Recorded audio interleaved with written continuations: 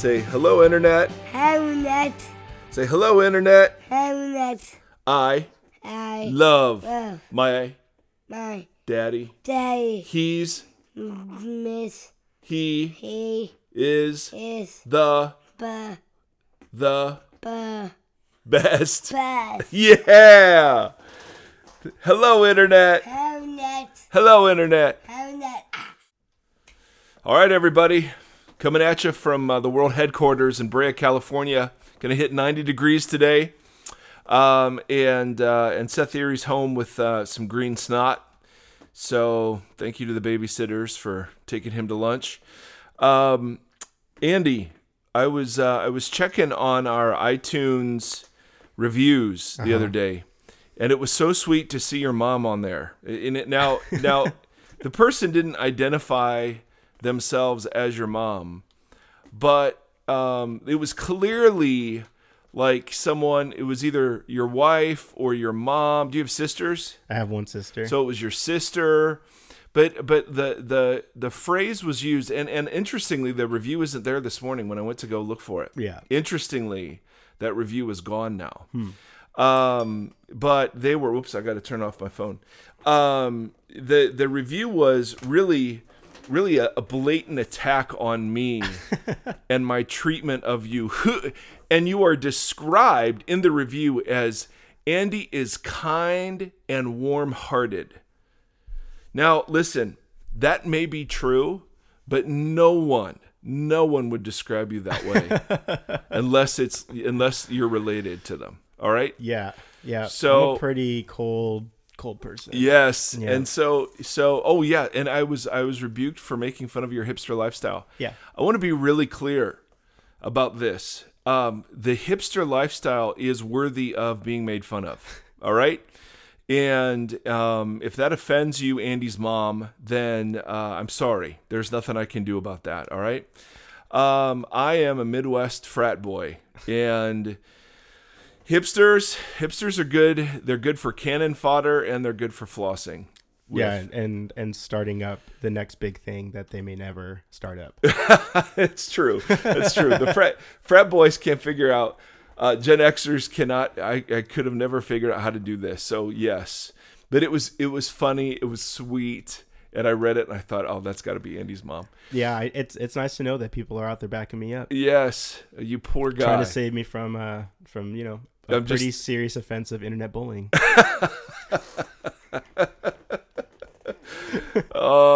Well, wherever you are today, we're so glad to be a part of what you're doing. And hopefully we can make your exercise seem a little less taxing, or your drive seem a little less awful, or our door opening in the background. The nice microphones Andy has pick up everything. Like when I lean back in my little chair, my little rocker, you can hear that. You can hear the squeak. You can hear Andy. That's the aesthetic we want to bring, though. We're trying to bring people into the room. That's right. This is the world headquarters.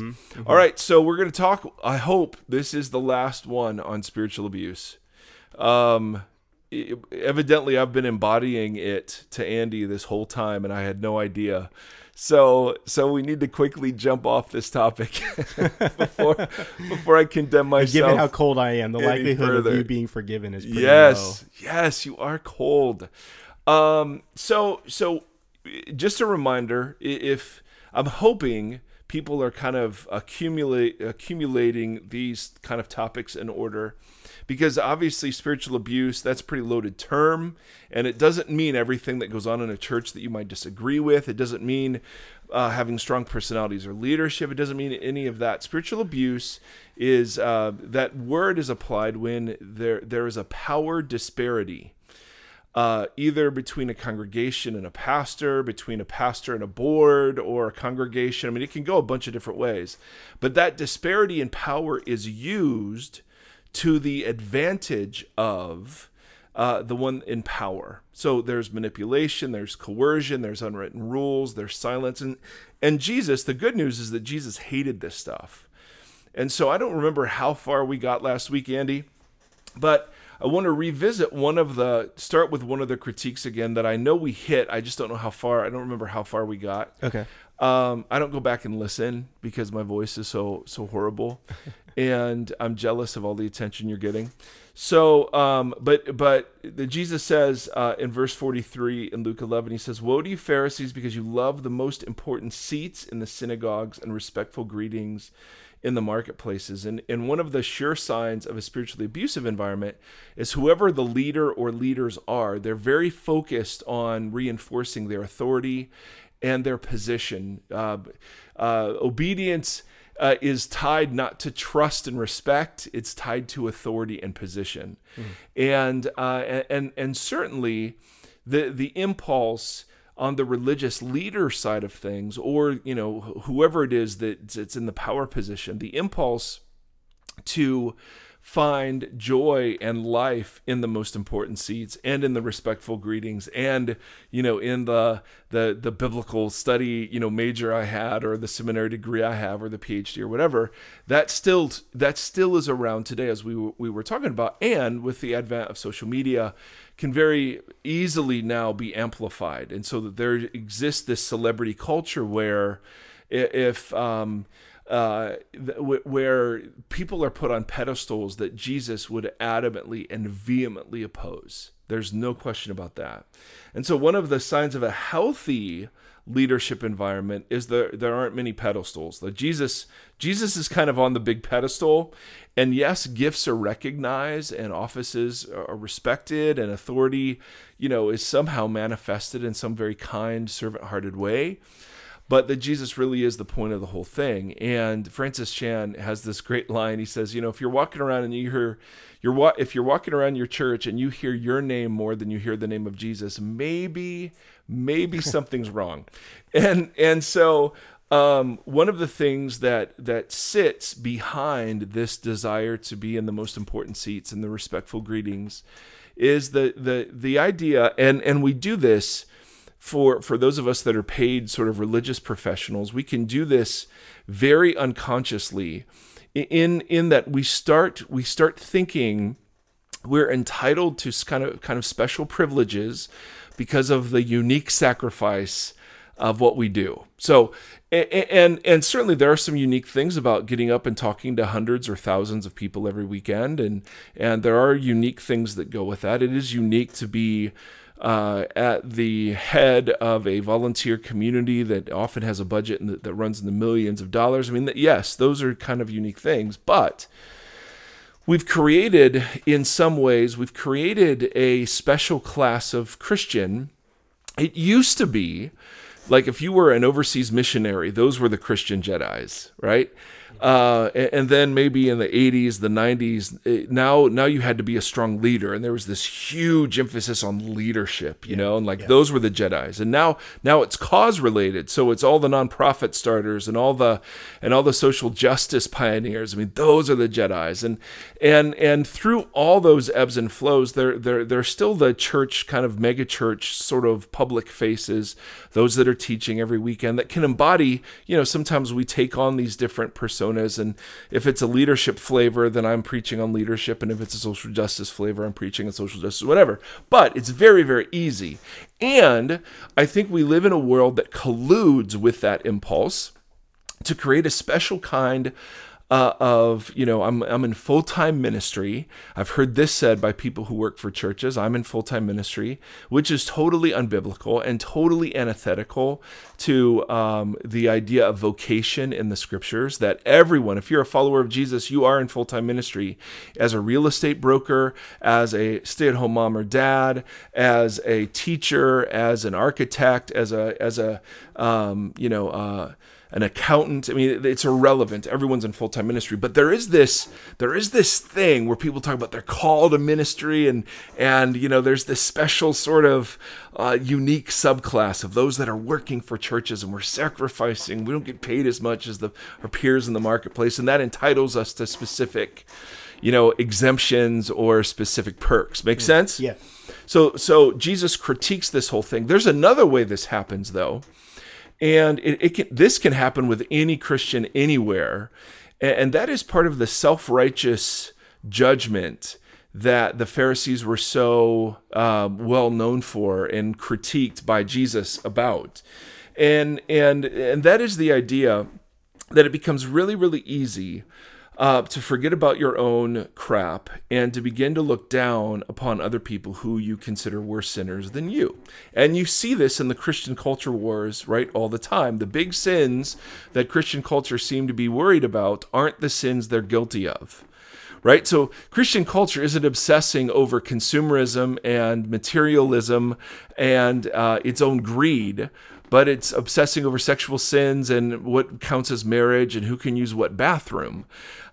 Christian culture isn't so much talking about its celebrity syndrome or its pride or the fact that it invests millions and millions of dollars on state-of-the-art facilities that sometimes go unused throughout the week. I mean, it's just, so there is this sense that as a corporate culture, we're guilty of this, but individually we can become guilty of this. And this is something Jesus critiques quite dramatically in other places when he talks about, listen, you should consider the sin in someone else's life to be a speck of dust compared to the sin in your own life, which you should consider a 2x4, right? A log, in his words, versus a speck of dust.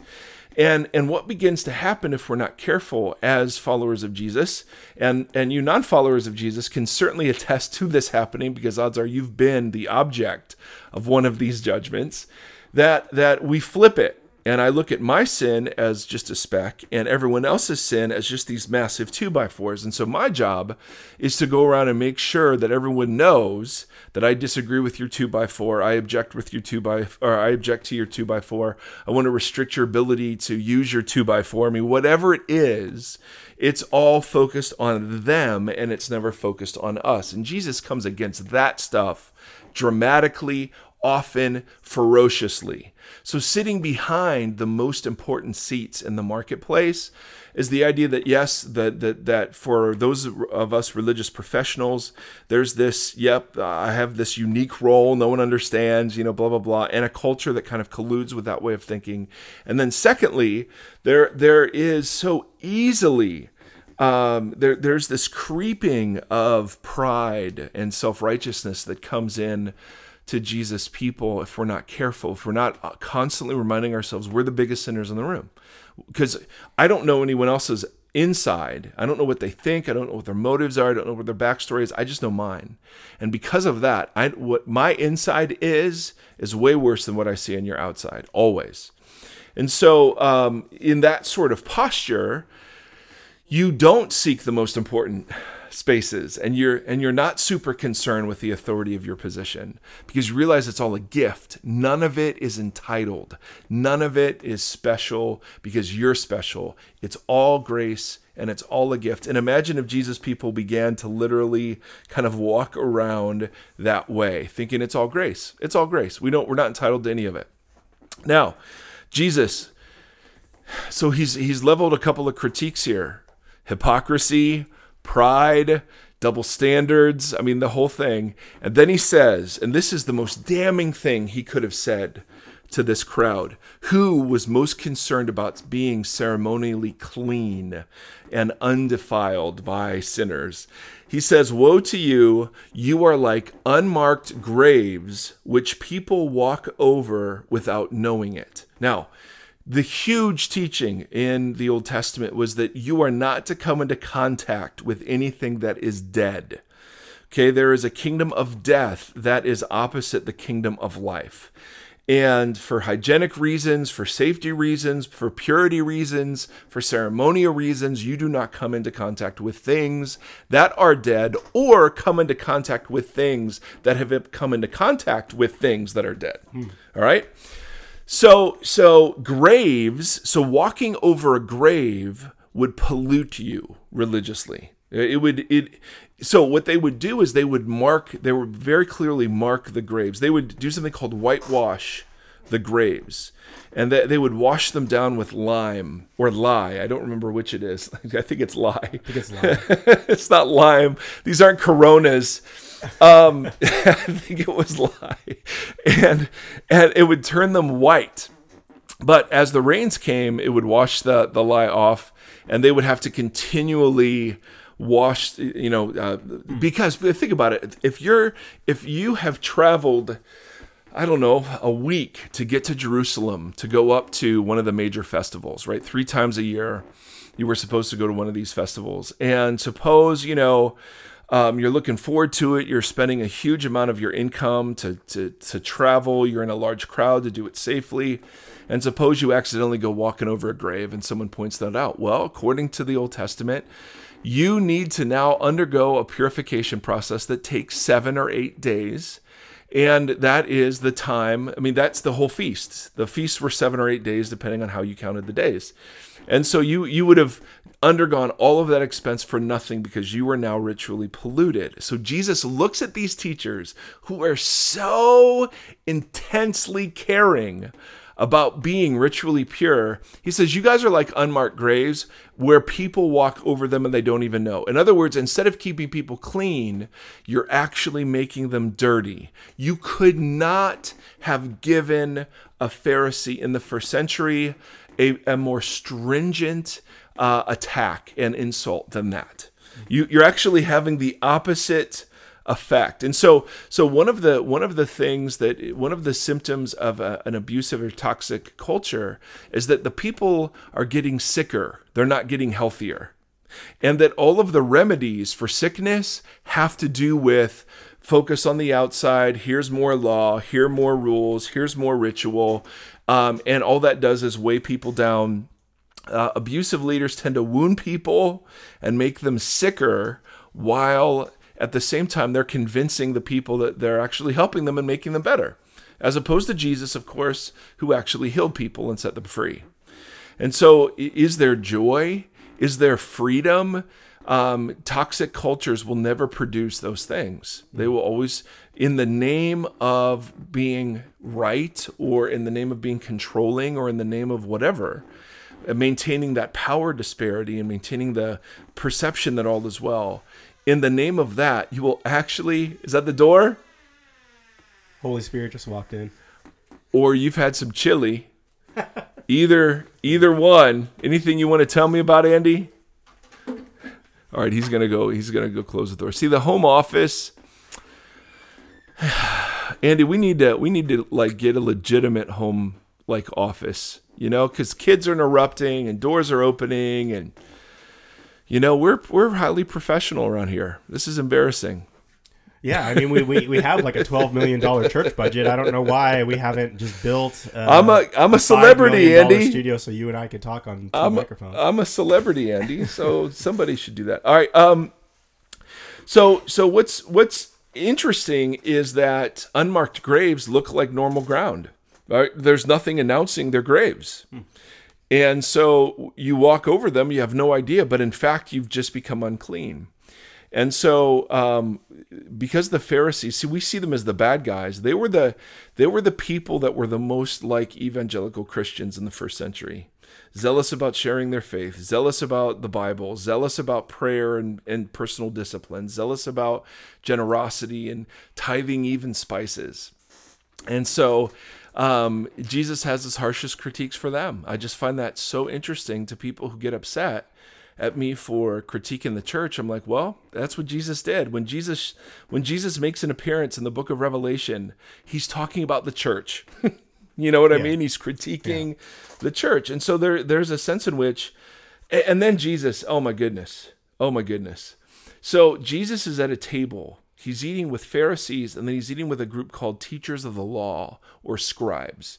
These were the people who made the determinations about what was allowed and what was not allowed, okay? So they would take the 613 rules, weave them into this huge oral tradition, and then they would keep making adjudications between, this is allowable in this circumstance, this is not allowable, and then the Pharisees would apply them with great vigor. So those two groups fit together. So Jesus is at this dinner. He's counterculturally insulting the host. All right. This was a no-no. One of the teachers of the law, this is verse 45 of Luke 11. One of the teachers of the law answered him, "Teacher," meaning Jesus, "when you say these things, you insult us also." and Jesus, so Jesus, ever warm, ever fuzzy, turns his attention now on these guys and says, "And you, experts in the law, woe to you, because you load people down with burdens they can hardly carry, and you yourselves will not lift one finger to help them." And so it is. Oh, it is Mrs. Erie. I kid you not. Again. Okay, baby, we're podcasting. You said, give me a call. Hi. What's that? You left me a voicemail and said, give me a call. Yeah, I've got some good news. What's the good news? I'm pregnant. Ah! Ah! No, I'll call you later. Okay, bye. Dude, I'm telling She you knows what. you too well. That is not planned. That is the Mrs. Erie calling is never planned. It just happens. We're full of all kinds of spontaneous. Let me just say segments this. today on Let the me show. just say this. When I look at the top religious podcasters, does Joel Osteen, because he's like number one, does he have a creaky chair? Does his door open? No. Of course No, not. he's professional. Andy, we need to up the production value around here at Vox. Okay. All right, that's your job. Do something hipsterish. We could stop by answering phone calls while on the show. That would, Hey, that's not warm and kind-hearted. well, I'm a cold-hearted being. Oh, okay. Now, so this is what Jesus says, and it's so stinking genius. You load people down with burdens that they can hardly carry, and you yourselves will not lift one finger to help. So the word load is what it's loading cargo onto a ship. Okay, so the idea is you're placing box upon box upon box upon box on somebody, and you're not helping them. You're kind of just sitting there commanding that the boxes be put on them. And so there's this very specific application where toxic environments, abusive leaders will always care more about rules than people. Always. This is the death of mercy we talked about last time. But now he applies it to their theologians, to their teachers. And he says, you use these rules to exhaust them, to control them. You burden them down. There's no joy. There's no freedom. By contrast, Jesus, what's he say? My yoke is easy. My burden is Light. And it's not because Jesus doesn't have any rules. It's not the rules that are the issue. It's the fact that the rules were used to delineate who's in, who's out, who's spiritual, who's unspiritual, who are the ones that are really zealous, who are the ones that aren't really zealous. No, Jesus summarizes the whole 613 commands. Love God and love neighbor. At what point do you ever fully accomplish and perfectly accomplish those? Never. So in many ways, Jesus intensified the commands, but he also was one, he said, he used the idea of yoke. And you were yoked to something when you shared the burden of it. So two oxen were yoked together and they'd be sharing the burden of the plow. Well, Jesus' idea is you yoke yourself to him. And he's the one who teaches you. He's the one that empowers you. He's the one that leads you in grace. He's the one that helps you carry whatever it is that God is asking of the people who've given themselves to him. And so the scribes and the Pharisees were massively adding lists and lists and lists. And we've talked about this, the Sabbath commands, right? It's not just do not work. It's here's 39 categories. It's the insanity of how they would insist meals be prepared, and the ritual washings you would undergo. I mean, the 613 commands were plenty exhaustive, but they didn't cover every circumstance. And so what you would do is you just kept adding as circumstances came up more and more and more and more until the people, why even try? Yeah. I can't even remember all of the commands, let alone try to do them as a subsistence level farmer, right? There's just no way. At that, I don't want to derail where you're going. But I mean, when you say that though, I wonder, because we're talking about a culture of people, not just people outside of a belief that come into it, but rather a culture of people that abide by these rules that were presented as their belief system. Right?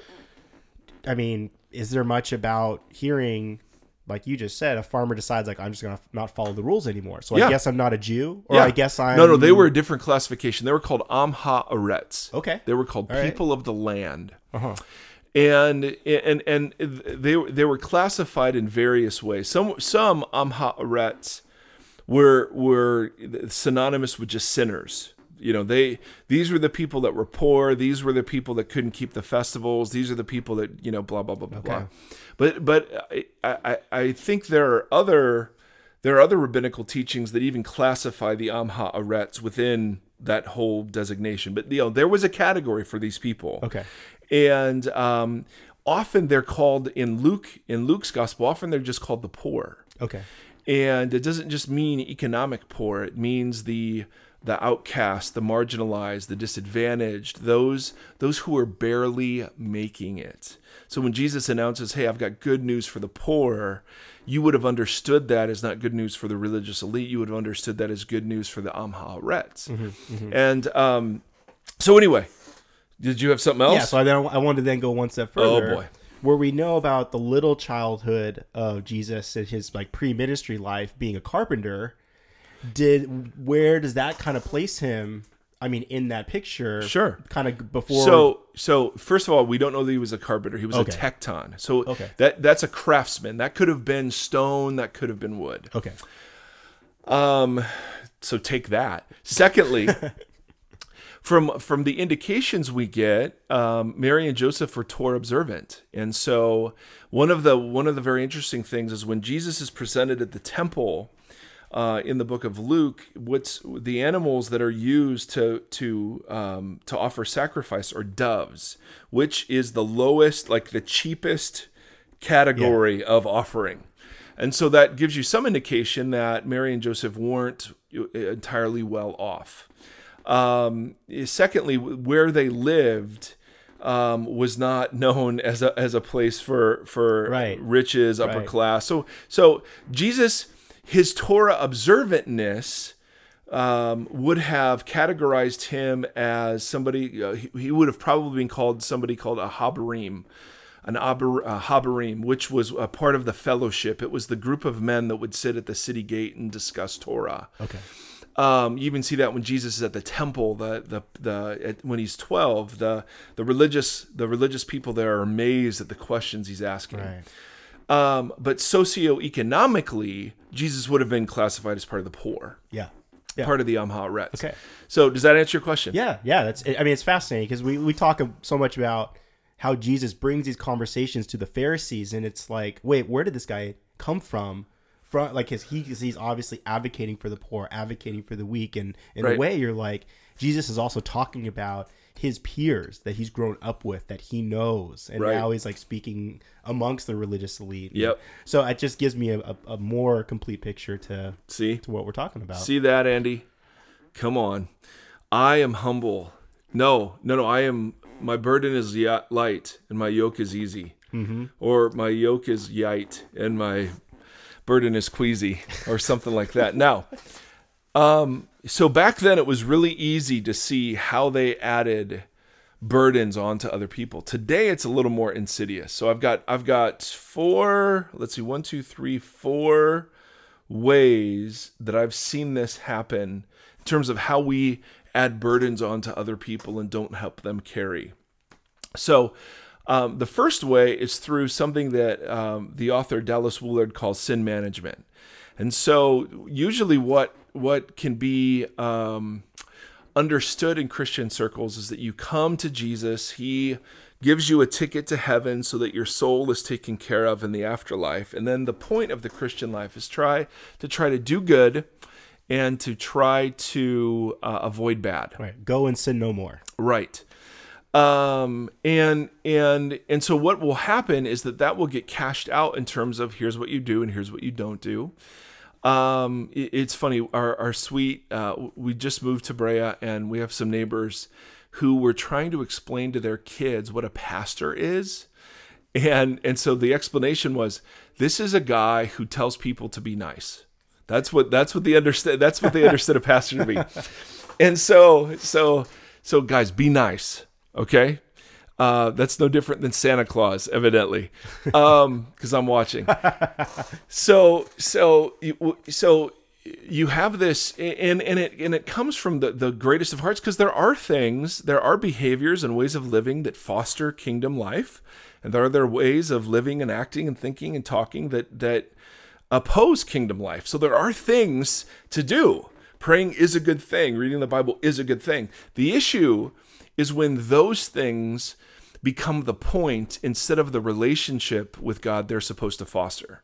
So if all you're worried about is having date nights as a married person, and you're not really caring about whether your spouse is okay and you're communicating well, but hey, you're having date nights, so your marriage must be good, right? In the same way, that's phony. There's this phony thing out there where we can unwillingly, subconsciously be adding burdens on each other because, well, that's just what Christianity is. It turns out to be just another world religion where there are pillars, where there are laws, where there are commandments, and ours just happen to be Jesus focused, and theirs just happen to be focused around someone or something else. Make sense? Yeah. So, a good Christian is someone who reads their Bible, has their quiet time, prays, shares their faith, goes to church, gives to the church, serves at the church, right? I mean, you have this list, and you can evaluate how you did at the end of the day based on the list, and then you can evaluate how other people are doing. And so this either gives rise, this approach either gives rise to absolute defeatism, which is I'm never going to get it right, so I try, or it gives rise to self-righteous pride, which look at how great I'm doing, right? Look at how much I'm giving, look at how much I'm serving, whatever it is. And you can look down on other people. So that's the first way it happens. The other ways are more interesting to me as I've gotten a bit older, and by older I mean in my early 30s. The one of the other ways we lay burdens on each other is that we insist that you have to believe every small thing that the Bible teaches in order for you to begin to follow Jesus. So it's not behavioral burdens we give people, it's doctrinal burdens we give people. So it's not just enough to believe that Jesus is the Son of God, Jesus has died and risen again. Now you have to believe in the virgin birth. You have to believe in the inerrancy of the Bible. You have to believe that Jesus is coming back. You have to believe that he's coming back and there's a millennium. You have to believe there's a tribulation there. You have to believe that there's a 6-day creation there. You have to believe there's a literal global flood. Adam and Eve were real people. The Old Testament and all of its facets was true, literal, factual, doesn't contradict each other. I mean, you just go on and on and on and on and on. And for a lot of us, there are parts of it we can easily come to agree with, and then there are parts of it that take us a while. So to my friends that are out there thinking, well, I believe in evolution. If you're going to make that an all or nothing proposition, you cannot believe in evolution and follow Jesus. Well, guess what you've just done? You've erected a barrier, you've made a fence, you've created a litmus test, you have added a burden that is not in the scriptures to be added as a burden. What you've done is you've made your interpretation of a particular thing part of the central nature of the thing itself. And that's the way we add burdens to each other. Mm-hmm. So do I think there's some non-negotiables? Well, of course I do. Absolutely I do. Paul tells us that the earliest creed in the church was Jesus is Lord. Yep, I think to follow Jesus, you've got to be convinced there's something about this guy. He also talks about how one of the earliest confessions of the church was that Jesus was born, Jesus had died, Jesus had risen again. I mean, according to the scriptures, 1 Corinthians 15 doesn't say he was born. But that Jesus died according to our sins, that he was buried on the third day, that he'd risen again and appeared to witnesses. I mean, that there are some like baseline sorts of things that make you a follower of Jesus as opposed to a follower of something else.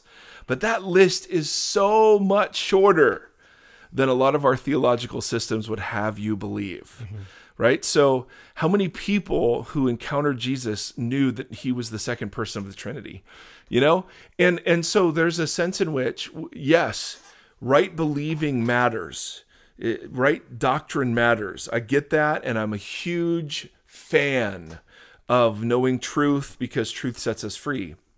But you can take that to the point where knowing whatever truth becomes another burden. And we're actually hindering people from coming into the kingdom because we're presenting the believing they have to do as an all or nothing package. And that's just not how Jesus portrays it. He's the center of the thing. Everything else is peripheral. So that's a huge way we add burdens on each other. A third way, and this is a subtle way, but a third way we add burdens on each other is when Larry Osborne calls this gift projection. It's the idea that my calling should be everyone's calling. We talked a little bit about this last week. Where, so if I'm called to give everything away, everybody should be called to give everything away. If I share my faith radically all the time, everyone should be sharing their faith radically all the time. If I'm up in the morning and I pray for 2 hours, everyone should be up in the morning praying for 2 hours, right? Now, if you get a whole bunch of people passionately teaching all of those different things, that everyone should be doing all of those different things, what do you get? You just get burdens and burdens and burdens and burdens. I'm not a 2-hour prayer guy. I'm not. It took me a while to figure that out. I don't just sit in a room quietly. I have to walk. I have to write. I have to do something. Sometimes I rock out to a little PJ and I'm praying. You know what I'm saying? I mean, there's a very kinetic sort of thing I got to be a part of, right? Yeah. I do love studying the Bible. Oh my goodness! But that's my gift. And so not everyone agrees it's a gift, but that's the thing that God, I feel like, has given me to do. And it would be wrong for me then to expect that everyone else has to do it with the same intensity, passion, joy, blah, blah, blah, that I should do it with. So the danger, another way we add burdens on each other, it's like if you're a, what's the scent stuff? What is that stuff Essential called? oils? Essential oils. Oh, yeah. How annoying. Bonnie, I know you're listening. How annoying are those people? Or you need to look up, if you've never seen JP Sears on Facebook, he has these videos about how to be gluten-free. Ultra spiritual. It's just genius. But like gluten-free or CrossFit people, man, and it could be because I'm chunky and those are my sensitive spots, but doggone it. Not everyone needs to be in CrossFit, okay? Not everybody. All right, I'm more of a croissant fit myself, but that's a different sort of thing. Now, so I'm just teasing. If you're an essential oil person or CrossFit person, God loves you. Jesus died for you. It's okay. All right, we love you. We love you. We love you. Chemex, I mean, another example. IPAs, another example. I'm living with somebody who's like this. There we go. Hockey. So one of the ways we add burdens on each other is just that way. Yeah. Right? My passion, my call, my gift set should be everybody's. Yeah, your way is not the Christian way. Oh, that sounds I like think a we good named name that for a podcast. I think we. I like that one. All right, and then one last one is that we mistake unity and uniformity. Yeah. So unity doesn't mean we all agree the same way, act the same way, talk the same way. Unity means we have something in common, namely Jesus. So it's kind of like a family. Unity in a family is we share blood, right? We share a family bond. But you've got Nate, who is this kind of athletic sort of genius. You've got Hannah, who's this brilliant artist, questioner. You've got Sephi, who is just this marvelous piece of like divine energy kind of left over from the Big Bang. You know what I mean? That's what he is. And that's the best description I've ever heard for Seth. Oh, it's so That's true. perfect. And my wife and I, I mean, she has horrible taste in me, but we're still family, right? So one of the things that we think we have to arrive at as the church is that we all have to agree on everything. And I know intellectually we know we don't and we can't, but yet sometimes it's the way it's portrayed. And so these are just more burdens that we add. Hey, we're Presbyterian, we believe this. Hey, we're Reformed, we believe this. Hey, I'm covenantal or dispensational, so we believe these things. And so it becomes about the systems instead of the bond that you have with other people. I'm Assemblies of God, I'm Presbyterian, I'm Catholic. I mean, there's a sense in which I think Jesus, were he here, would be reminding us that those things aren't as important as we make them out to be. Right. And when we make them more important, we just add burdens. All right? Now, Jesus isn't done. Well, what time is it? Like, how long have we been going? 40 minutes. Oh, my Lord. Okay, well, Andy, I got to try. I got to try to get done, man. Come on. You keep interrupting. I don't want to do number 6. I know. Me neither. Maybe we'll just have to call it something else and not say it's spiritual abuse number 6. I'm high on loving you. Yeah, that. So then, Every time I hear that, I feel like I'm being spiritual. oh, seriously, huh? So then Jesus, after that, they say, hey, when you insult them, you insult us. Woe to you, he says. And then the second thing he says to him, woe to you because you build tombs for the prophets. All right, so the prophets that were sent by God, you build tombs for them, but it was your ancestors who killed them.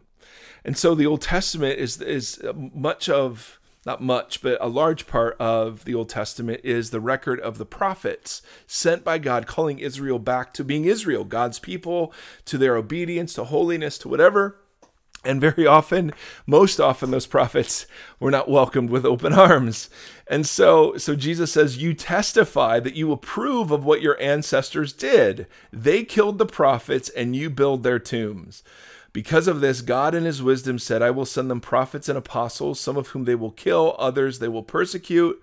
Therefore, this generation will be responsible for the blood of all the prophets that has been shed since the beginning of the world. Yes, I tell you, this generation will be responsible for it all. Now this critique, we could spend a whole hour on just this critique, but it's the idea that in rejecting Jesus, they are rejecting the whole prophetic movement that had begun when God first began the cosmic rescue operation through the formation of Israel. That Jesus was what the whole thing was pointing to. And in rejecting him, they are rejecting everything that pointed to him. And when they celebrate their past, they're celebrating a past that very often opposed the God they think they're worshiping by celebrating the past. Does that make sense? Yeah, okay. Yeah, okay. No, I just didn't think, I never thought about it that way. That's right. Yeah. That's right. Andy, sweet Andy. So one of the things that one of the things that can happen is that abusive systems, toxic systems can have a relationship to the past that isn't quite honest. So you can be celebrating things that actually opposed God. You could be remembering, you could have rose-colored glasses about we're hanging on to the past because it was so great, and so we use that now just to critique the present. Nothing could ever be as good as it was 50 years ago. Or you could just forget the past ever happened and be determined to make all the same mistakes everyone else made, right? So toxic systems will either pretend the past has never happened, or they will so over-venerate the past that they'll use it just to beat down anything new or anything God is doing presently. Make sense? Oh, yeah. So there's this interesting relationship to the past, and you see this in the worship wars that infect church culture. You know, there's this, hey, we've got to have hymns, and the choruses are evil, but we forget that hymns, when they were first written, were sometimes written to drinking songs, and they were opposed by the religious establishment using some of the same language that the modern worships. I mean, it's just silly. And this happens very, very often when people talk about the early church. So I've heard this, and we're going to get back to the New Testament church. And the problem is that that dramatically underappreciates how jacked up the New Testament church was and how jacked up the leadership of the New Testament church was. Yeah. Right? Because when you have an overly rosy view of the past, you're going to have an overly pessimistic view of the present and the future. Yeah. And you're going to use the past to beat up what's ever happening in the present. And so one of the great ways this happens is we think, hey, that New Testament church, man, all we got to do is read Acts and just do it. And, you know, the same results will kind of happen. And I'm not so sure that's true. I mean, when and I don't have time to defend this, but the Acts church really made some big mistakes. One of the mistakes it made is that it was told in Acts chapter 1 to go to Judea, Samaria, to the ends of the earth. But it wasn't until years later in Acts chapter 8, when a persecution broke out, that they actually did it. Because it was so intense and so beautiful and so great, and maybe they believed that God was coming back to Jerusalem at any moment, they stayed there. And in chapter 8, a great persecution had to break out against the church to get them moving to fulfill the initial commission God had given them in Jesus. Not only that, but the church was racist. I mean, they had to be convinced multiple times that Gentile, non-Jewish people did not have to be circumcised to follow Jesus, even though Jesus himself had taught that, enacted it, and no question, there were Old Testament precursors all over the place. And then you have this, this idea that the leaders of the Jerusalem church were kind of infallible, but it was led by Peter, who had to be called out by a guy named Paul, because Peter, when some of the Jerusalem church wasn't around, he would eat with Jews and non-Jews. But when some of the Jerusalem church people showed up, he refused to eat with non-Jews. He would just eat with Jews. And so Paul says, I had to call him out on his hypocrisy. Then you have a guy named Paul who gets in a fight with the guy that kind of brought him to Jesus named Barnabas over a guy named John Mark. Because John Mark bailed on one of their missionary journeys. Barnabas, who wanted to give John Mark another chance, said, hey, let's bring him on journey number 2. Paul said, heck no, dude, that guy's a loser. And their disagreement was so sharp, they just went their separate ways.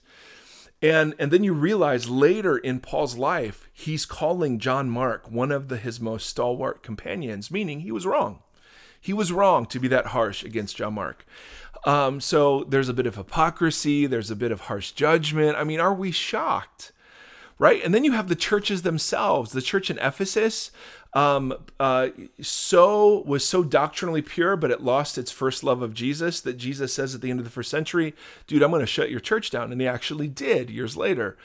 You've got the church in Corinth, where people were getting drunk at communion, and there was some sort of incestuous relationship that was being celebrated, and people were playing favorites and arguing with each other and suing each other. And I mean, this stuff was jacked up.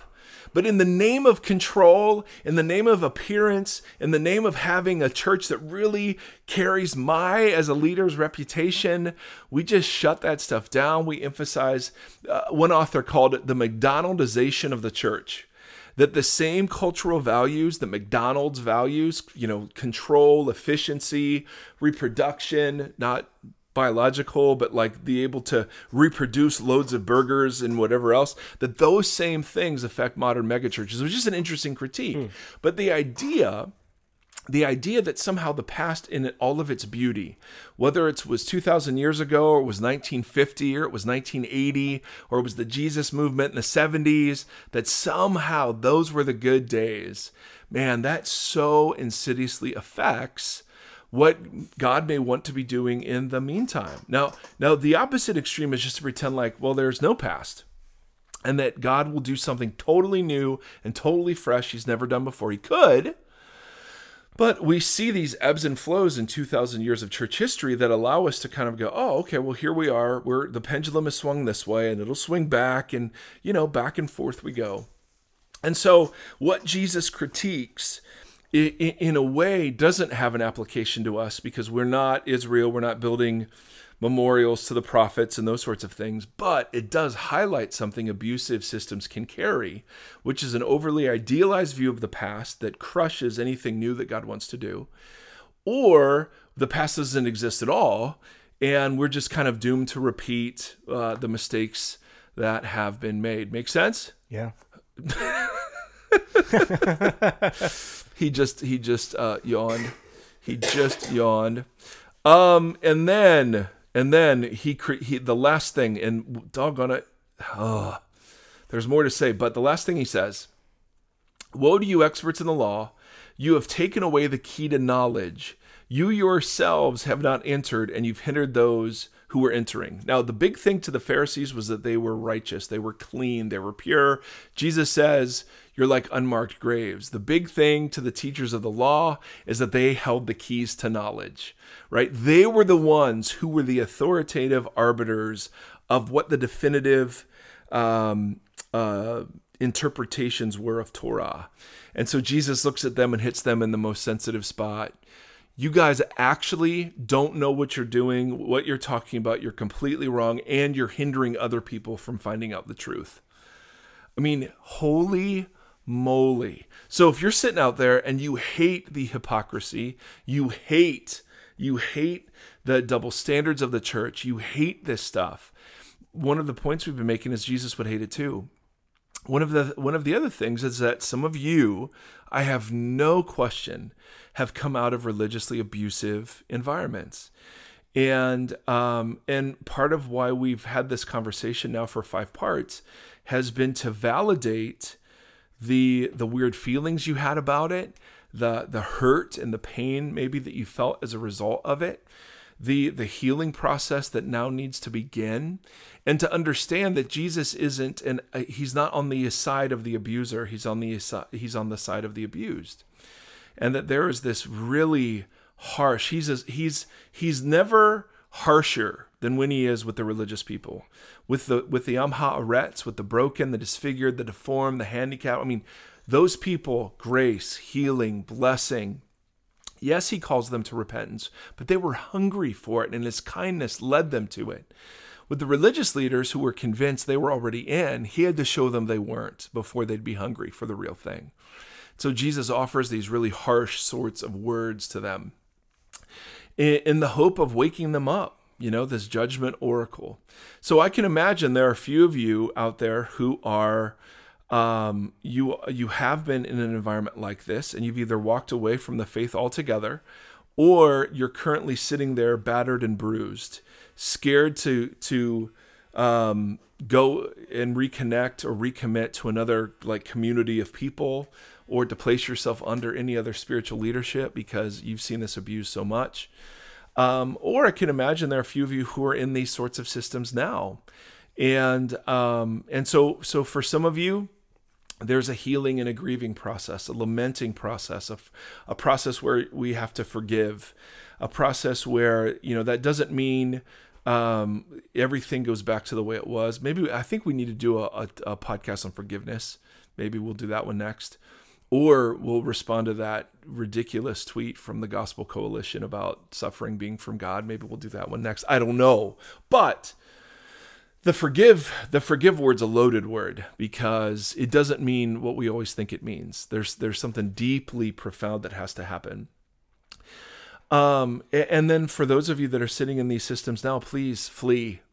If you've got if the radar is up, just get out of there. There are healthy churches. There are healthy environments. There are places where you can go and you can flourish, where you can find, objective third parties to help you kind of sort through what was abusive, what was not abusive, what are the next steps. All those sorts of things. But just know, part of the work of God in us has been to and will be to confront those places of hypocrisy, those places of double standards, those places of secrets, those places of pretending for the sake of appearance, those places of majoring on the minors and minoring on the majors, those places of loading burdens. The temptation for a bunch of us is to think of all the people who do this wrong, right? So I can name some churches and I can name some leaders that I would say, yep, abusive, toxic, stay away. But the greater work God wants to do is to sift me through this list and to say, okay, so what are the ways I feel prideful? What are the ways I look down on? What are the ways I take special perks? What are what are the ways I abuse Andy?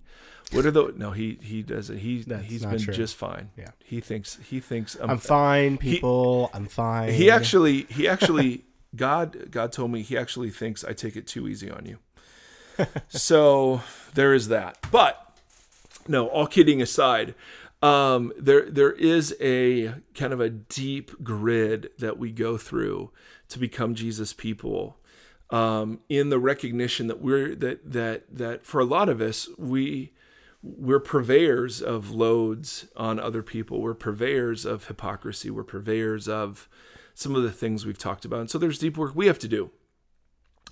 So no, there's more to say. But if you don't ask questions, we're going to move on to either forgiveness or God's sovereignty and the problem of evil.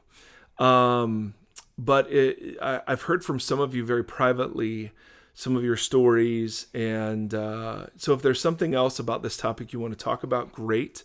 If not, I'll assume we've kind of said all there is that we have to say on it. There's some great books out there and great resources. There's some online communities. There's some counselors.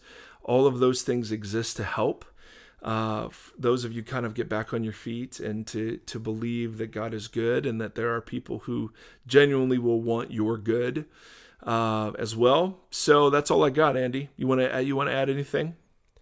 Yeah, and I doubt you'll answer it. I'm going to say it because it fits to this episode still, and maybe it's future ideas and conversations to have. But I feel the authoritative church that we see nowadays, I mean, in a lot of ways, stems from the values of a capitalistic culture.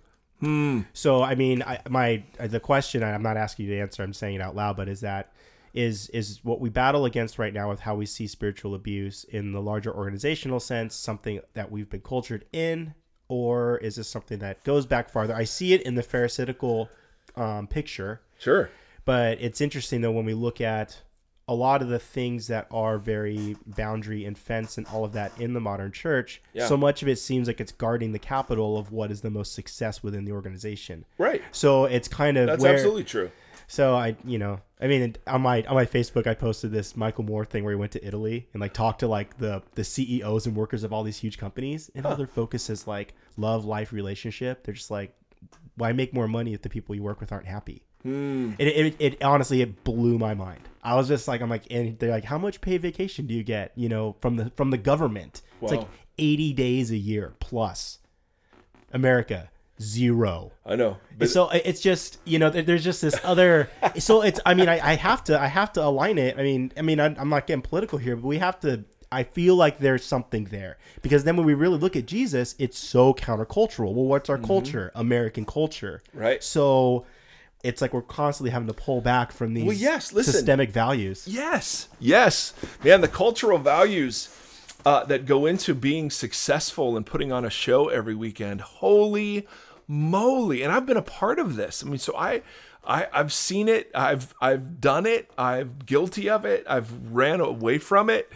There's there are these and that is why one of the reasons why you rarely meet somebody who is working in megachurch land who is deeply, deeply healthy. Now, I'm not saying they don't exist. There are tons that do, and they're great leaders. I can name all sorts of great leaders who have healthy environments who have that attitude. But we could also name leaders that don't. Mm-hmm. And the danger is, and one of the things the Old Testament does a beautiful job teaching, is that the greatest hindrance to your future usefulness is your past success. And so if God did it and it blew up, and all you're trying to do is recreate, sometimes that'll happen, but very often it won't. That was a season, and that was the right chemistry of God's move and certain gifts and a cultural hunger. The Jesus movement in the 70s, man, that was something we're not going to see that. 60s and 70s, we're not going to see that again.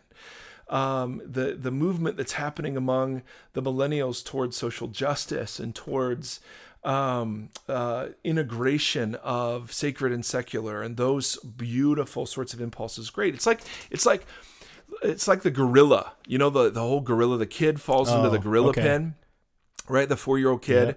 Yeah. And the internet, of course, blames the parents first, because, none of us have ever lost their kids for a second, for crying out freaking loud.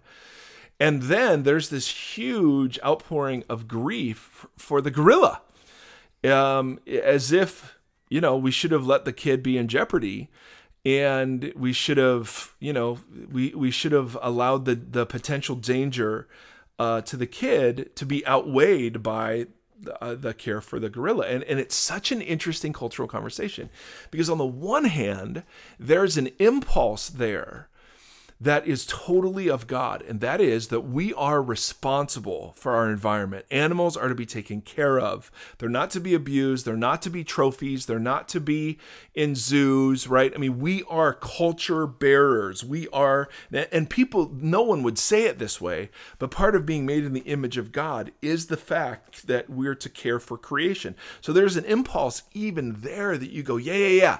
Right. Totally agree with that. Now, the shaming and the blaming and the weighing out a gorilla versus a 4-year-old human child. I mean, I get off the bus at all of that stuff. But I was thinking about it, and there are pieces of culture that absolutely we need to run headlong into and say, yep, God's doing a thing here. God's doing a thing here. And it may not look like the thing I've done. It may not look like the thing that God did in me and through me 20 years ago. It may not look like any of that, but it has the unmistakable fingerprints of something that we see God up to, right?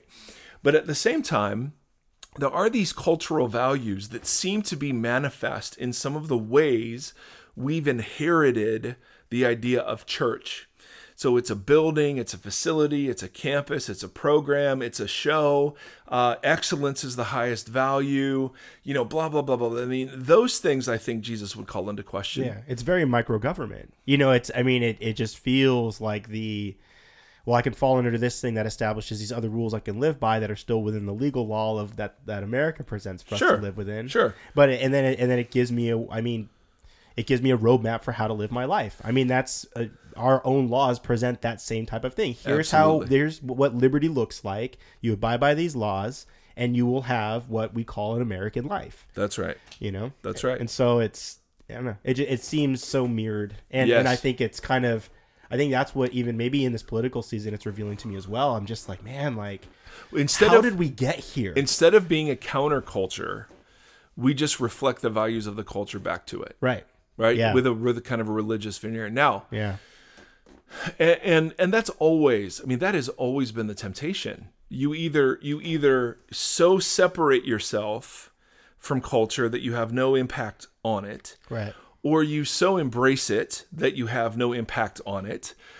And there's this middle incarnational ground where in the midst of the real context where we're at, we're sifting and sorting, we're testing and we're refining, and we're being tested by all of these things. How does a Jesus follower react to bathroom wars? How does a Jesus follower react to other Jesus followers who say they never chose to be same-sex attracted? How do you, the thing that there's so many deep, hard questions. And because of that, the easy litmus test answers have never been more appealing. Let's just make a rule and let's just follow the rule and let's lack mercy. And as long as we're right, we're okay. And what Jesus does here is he so dismantles that way of thinking, that way of living, the with God and for God life. So you're onto something there, my man. There's no question about it. And man, there's so much more to say. Yeah. I will end with this. So one of our listeners grabbed me and he said, listen, I'm really interested in seeing what you guys recommend as opposed to what you're critiquing. Like, you're doing a lot of critiquing, but you're not doing a lot of building. And I said, my friend, that is why we've started a church. Because we agree with that critique, that it's too easy to sit and to throw stones. It's too easy. And I'm totally, this is one of my sins, is that it's easy for me to read the scriptures, immerse myself in that world, and then poke my head up and say, this is ridiculous. And somehow think that I've got it figured out. Yeah. And so we felt like if we were going to continue with any integrity having this podcast and the kinds of conversations we're having, we had to start something. And we had to try something. We had to try to operate outside of the cultural inheritance we'd been given. And so that's why there's a Vox. It wasn't because that was the plan from the word go. It was because we feel deeply responsible to not just critique, but to try to create something along the way. Right. So all that is to say, brothers and sisters, we are so grateful. We're so grateful for you. Twitter, Facebook, voxoc.com, subversivekingdom.com. Those are all the places you can find us. If these are helpful to you, we're so grateful that you put reviews on. And so Andy's mom, put your review back on because we're missing that. Thank you for putting all that stuff on iTunes. Subscribe on iTunes. That helps us get the word out. Share this, tweet this stuff, whatever. And again, we're not doing this for any other reason that we're seeing this kind of large community hungry for some of the conversations. And so we're not attempting to monetize this or to build some sort of platform, but we think there's a place in the podcast world for some of the conversations we're having, and you validate that. So to whatever degree you're willing to help us out, we'd love it. Otherwise, it's time for the blessing, Andy. All right? All right, here we go. May the Lord bless you and keep you. I know. I was trying to think of what Seth Erie would say in that moment. You know, maybe we need a Sephi blessing. May the Lord bless you and keep you. May the Lord shine his face upon you and be gracious to you. May the Lord lift up his countenance to you, particularly if you're an atheist and not listening right now. And may the Lord give you peace. Amen and amen. Till next time, Vox. See ya. Thanks for listening to Vox, the Mike Geary podcast. Be sure to like Mike on Facebook at facebook.com/official Mike Geary. Follow Mike on Twitter and Periscope at Mike Geary for live interaction and ongoing Q&A. Don't forget to visit subversivekingdom.com for further engagement and information about Mike.